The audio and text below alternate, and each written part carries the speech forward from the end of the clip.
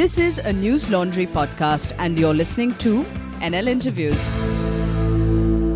नमस्कार, NL interviews में आपका स्वागत है। मैं अमित भारद्वाज। आज हमारे साथ फोन लाइन पे जुड़े हैं जनसेना के अध्यक्ष बालयोगी अरुण पुरी चैतन्य जी, आपका स्वागत है।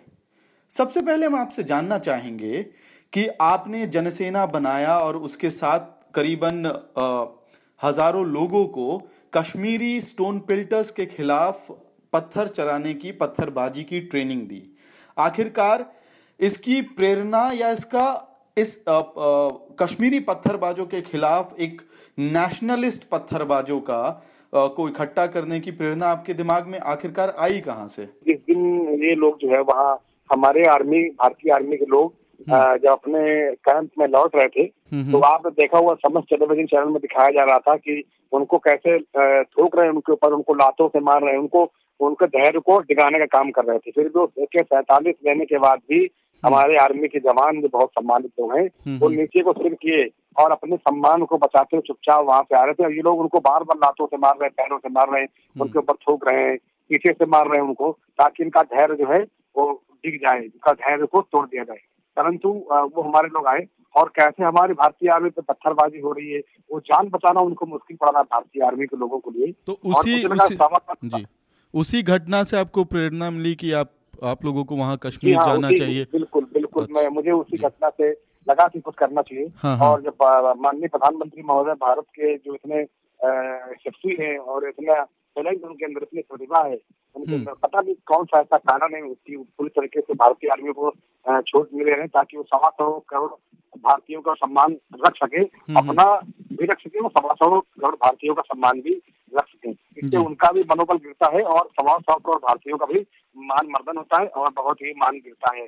हम तमाम लोग ऐसी घटनाएं देखते हैं कि हमारे आर्मी के साथ में ऐसी घटनाएं हुई तो बहुत तकलीफ, मन को पहुंचती, पीड़ा होती है। तो हम लोगों ने यहाँ पे कानपुर में एक प्रत्येक वार्डों में ऐसे हमने 100 प्रशिक्षित कार्यकर्ता बनाने का तो ये जी तो आप लोग 7 मई को निकल रहे थे ना वहाँ से? कानपुर से निकल रहे थे। तो कितने लोग थे टोटल जो निकल रहे थे आप लोग वहाँ से? हमारे पास जो है लगभग 1200 लोग थे यहाँ पे। 1200 लोग थे। हाँ, 120 वार्ड है हमारे कानपुर में, हर वार्ड से 100 लोग रखे गए थे प्रशिक्षित। एक मिनट होल्ड कीजिएगा अरुण जी। हेलो जी। हमारे यहाँ पे 120 वार्ड है कानपुर से।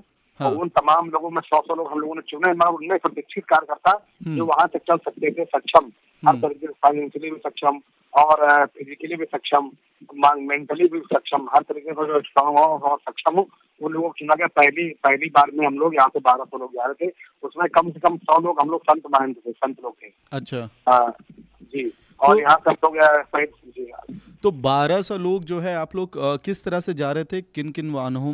हम लोग जो अपने से लगभग 100 तो बड़ी गाड़ियाँ थी, ठीक है, और दो ट्रक थे। उसमें एक ट्रक में हम लोग थे, एक ट्रक में ये पत्थर भरे थे, पत्थर हम लोग ले जा रहे थे यहाँ से, एक ट्रक जी। और एक ट्रक पत्थर ले जा रहे थे। तो यहाँ से पत्थर ले जाने की क्या वजह? कि कश्मीर में पत्थर नहीं था? एक्चुअली हम लोग एक मैसेज देना चाह रहे थे कि अगर तुम्हारे पास पत्थर है तो भारत में पत्थरों की कमी नहीं है, ना पत्थरबाजियों की कमी है। अच्छा। ये उसमें एक मैसेज था पूरे संपूर्ण पत्थरबाजी करने वाले लोगों और अलगाववादी जो हुर्रियत कॉन्फ्रेंस के नेता है उनको, और पूरी तरीके से जिनका अब्बा है, वालिद है, जिनके पिताजी हैं पाकिस्तान में जो लोग बैठे हैं, तो उनको था पूरा मैसेज देना कि अगर पूरे भारत से, पूरे हिंदुस्तान से प्रत्येक शहर से अगर 5-5, 10-10 हजार लोग वहाँ पहुँच गए तुम्हारे यहाँ, तो वहाँ पे जगह नहीं मिलेगी भागने की, तुम लोग कहाँ जाओगे? क्योंकि अभी हिस्सा हमारा था है और रहेगा जम्मू कश्मीर।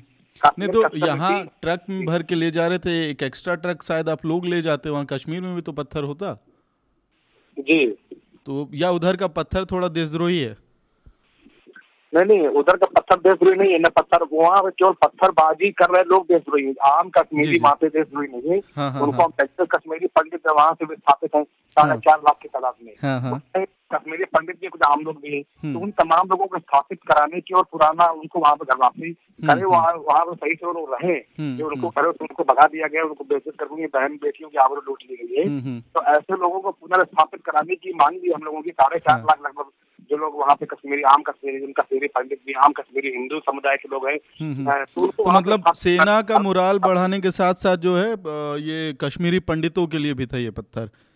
निश्चित, ये कश्मीरी पंडितों की सम्मान की लड़ाई है। कश्मीरी पंडितों को जब तक हम लोग वहाँ पे स्थापित नहीं कराएंगे तब तक जनसेना बनाई, पब्लिक आर्मी जनसेना, इसमें हिंदू मुस्लिम सिख ईसाई सभी लोग रखा गया।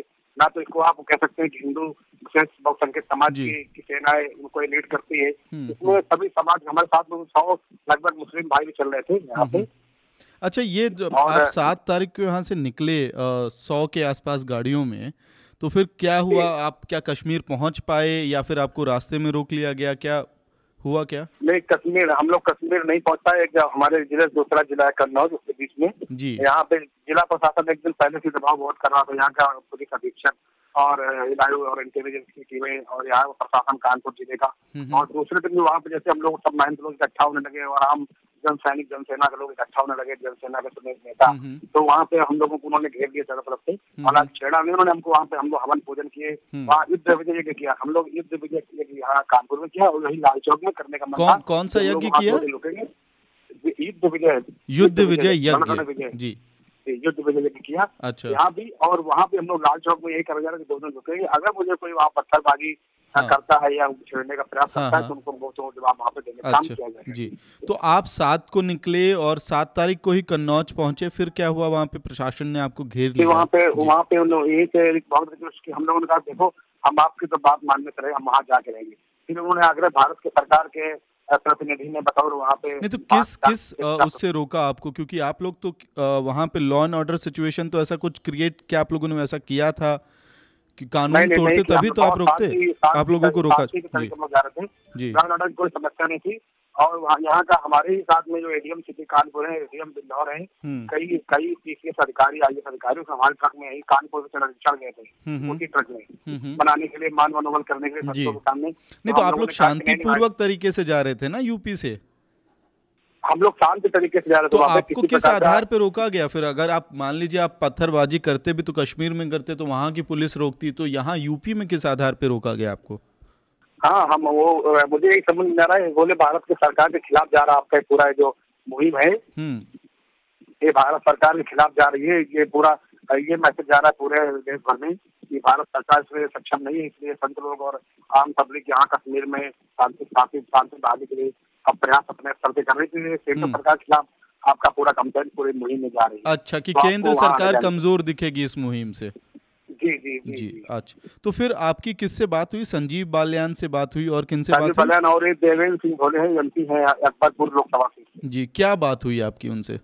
उन्होंने कहा कि 1 महीने का मुझे वक्त दीजिए और हम आपके 5 प्रमुख लोगों को, हम जनसेना के प्रमुख लोग हैं उनको हम 5 जो आपके मांग पत्र के साथ में माननीय प्रधानमंत्री महोदय से आपकी भेंट करवाएंगे। अच्छा। और इसमें जो स्थितियां हैं जम्मू एंड कश्मीर में उनको नियंत्रित करने का पूरा प्रयास होगा। वहाँ हमारी सेना के द्वारा हम लोग उनको छोड़ देंगे और जैसे होगा हम लोग वहाँ पर शांति बहाली करेंगे। अच्छा, तो क्या उन्होंने ये भी आश्वासन दिया कि आपको कश्मीर ले जाएंगे 1 महीने बाद, जनसेना को और आपके लोगों को?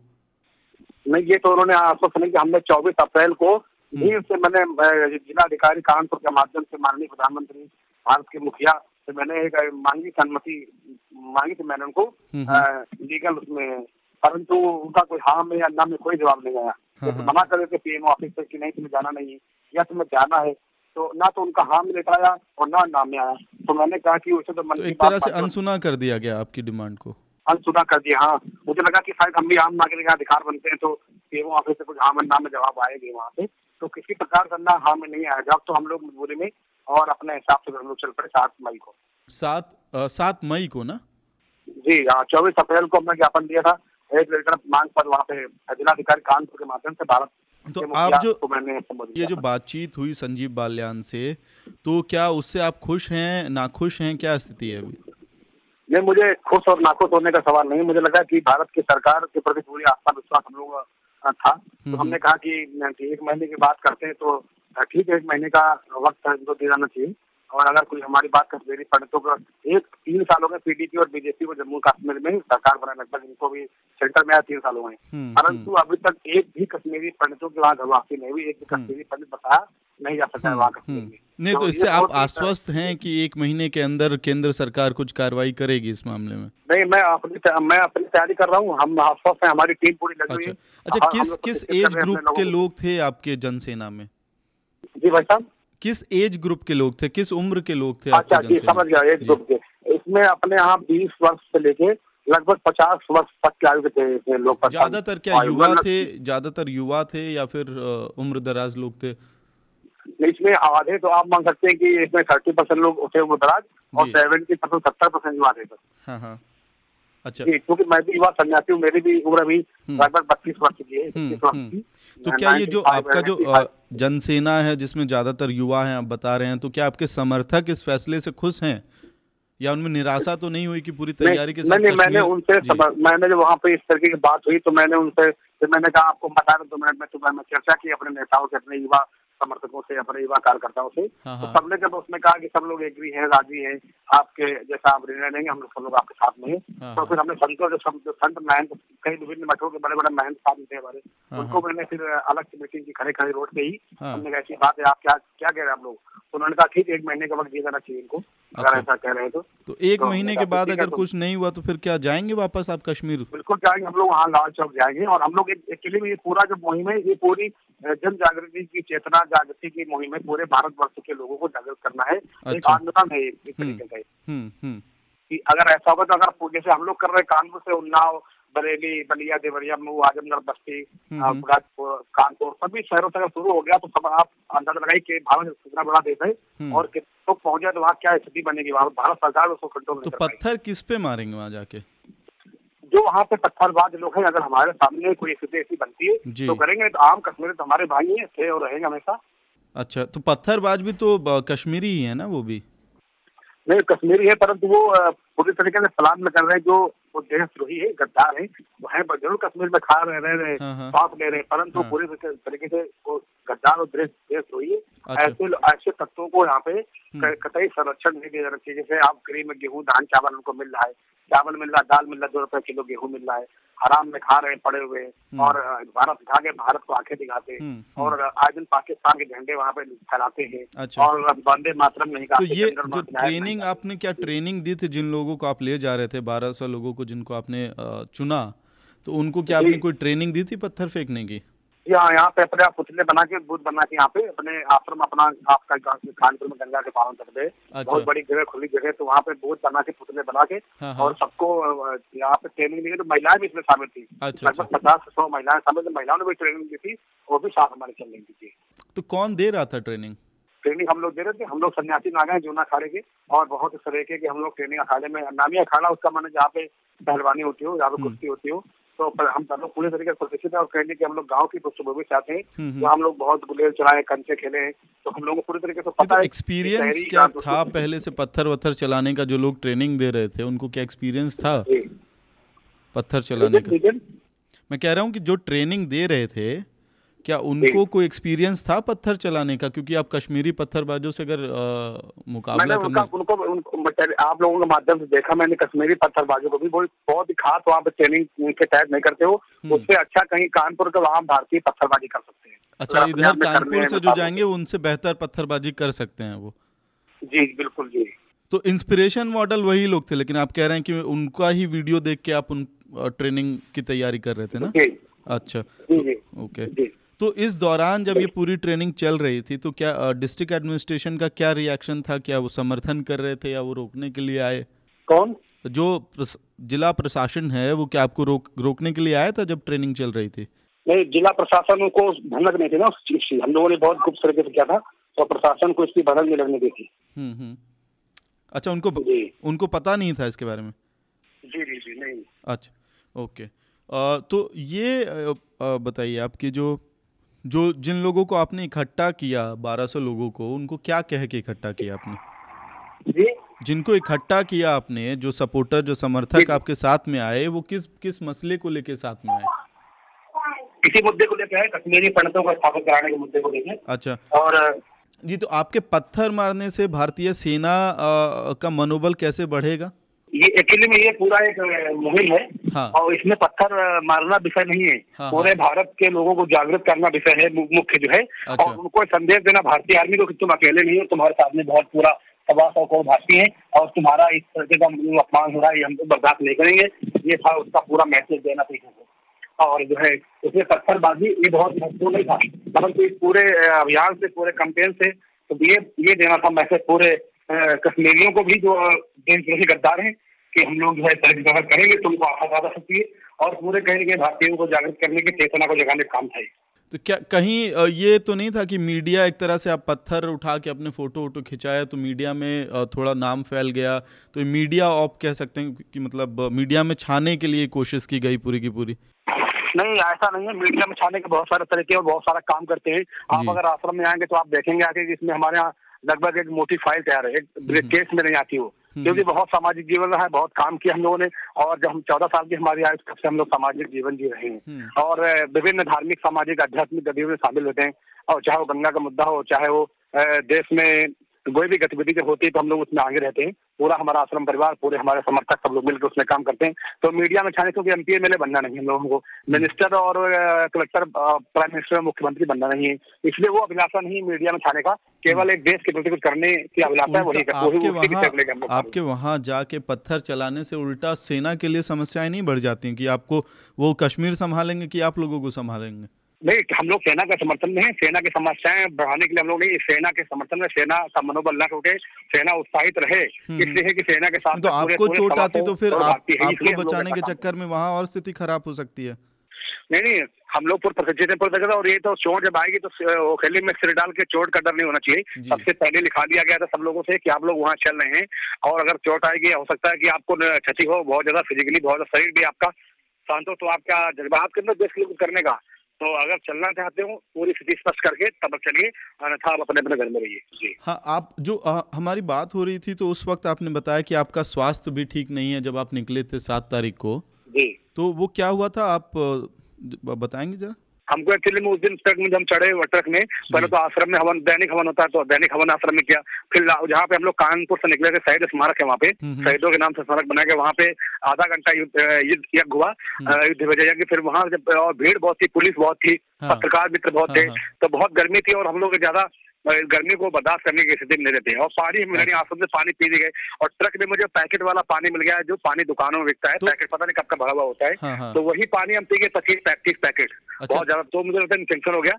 वो पानी और ठंडा पानी पैकेट का, और बेसिकली हम नॉर्मल पानी पीते हैं, बहुत नॉर्मल पानी, ठंडा और गर्म नहीं पीते। तो उस दिन हमें लगता है कि शायद बहुत सर्दी और गर्मी हो गई, गर्मी और बहुत जमतिया गर्मी थी कानपुर 7 मई को। अच्छा, गर्मी और पानी की वजह से जो है तबीयत आपका उसी 7 तारीख को ही खराब हो गया, लेकिन आपको कश्मीर तक का लंबा सफर तय करना था। 8 तारीख को, 8 को दूसरे ही दिन तबीयत खराब हो गई आपकी। जी। और अभी स्वास्थ्य अब ठीक हो गया या अभी परेशान? अभी ठीक नहीं हुआ। अभी कल भी मैं डॉक्टर के यहाँ जाना है। अच्छा। आज रोज जा रहे हैं। एक्चुअली में अंदर से दाने आ गए, तो उसमें अंदर नहीं होता है हड्डी, क्या बोलते हैं, तो काफी लंबा सफर तय करना था। लेकिन हाथों में स्वेलिंग हो गई थी, हाथों में ही अंदर से वहाँ पे कुछ। अच्छा, ये बात भी कही जा रही है अरुण जी कि आप लोग कुछ लोग कह रहे हैं ऐसा कि आप लोग डर गए थे शायद, इसलिए रास्ते में ही रुक गए और ये बात किसी तरह से मैनेज कराई गई। नहीं, ये बात झूठ बोल रहे हैं, डरने की बात नहीं है।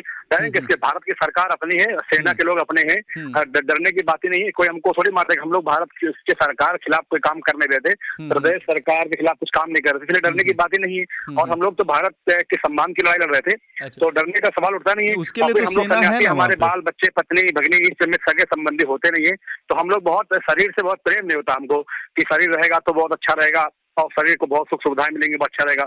तो हम लोग बहुत ज्यादा इसको लेके, शरीर को लेके बहुत प्रसन्न नहीं रहते कि शरीर जीवित रहेगा, 100 साल जिएगा तो भारत के सम्मान के लिए तो सेना है ना वहाँ पे कश्मीर में। भारत के सम्मान की सुरक्षा के लिए सेना तो है कश्मीर में। भारत की किसकी सुरक्षा सेना के लिए है? सम्मान की सुरक्षा के लिए आपने कहा ना, जब भारत की सेना का ही सम्मान नहीं है, ठोक रहे हैं, मार रहे हैं। आपने भी देखा होगा, मैंने भी देखा, वीडियो देखा, तो मेरा आत्मा खौल गया उस दिन, दुख हुआ, इतना गहरा पीड़ा हुई मुझे। लोग उसको मार रहे हैं, 4, 6, 10, 15 लड़के थे, 2 हमारे जवान आ रहे थे, शायद चुनाव का लड़ रहे थे, तो उनको लातों से मार रहे हैं, उनके कंटा पीछे से मार रहे हैं, उनको बालों में मार छेड़ रहे हैं, उनको उनकी वर्दी नोच रहे हैं, और वो 47 के लिए नीचे को मुंह किए अपना सिर झुकाए वहां से चले आ रहे थे। उनको धैर्य को तोड़ने का काम करे, उनको भयंकर अपमानित करने का, ये सेना का अपमान नहीं, ये 125 करोड़ भारतीयों का अपमान है। तो ये डरने वाली बात गलत है कि आप लोग डर गए। बिल्कुल गलत है, कैसा गलत है, क्योंकि डरना किससे है? और शरीर रहना नहीं, हम लोग तो बिल्कुल आप समझिए सन्यासी नागा है, परिवार नहीं है, पत्नी नहीं है, मित्र नहीं है, और बहन नहीं है, बच्चे नहीं, तो हमको शरीर रहे या न रहे उससे बहुत फर्क नहीं होता उससे। ठीक है अरुण जी, हमसे बात करने के लिए बहुत बहुत धन्यवाद। बहुत बहुत धन्यवाद। Okay, thank you. All the News Laundry podcasts are available on Stitcher, iTunes, and any other podcast platform. Please subscribe to News Laundry. Help us keep news independent. To catch all our podcasts on news, pop culture, current affairs, and sport, visit newslaundry.com. Follow us on Facebook, Twitter, and Instagram, and subscribe to our YouTube channel.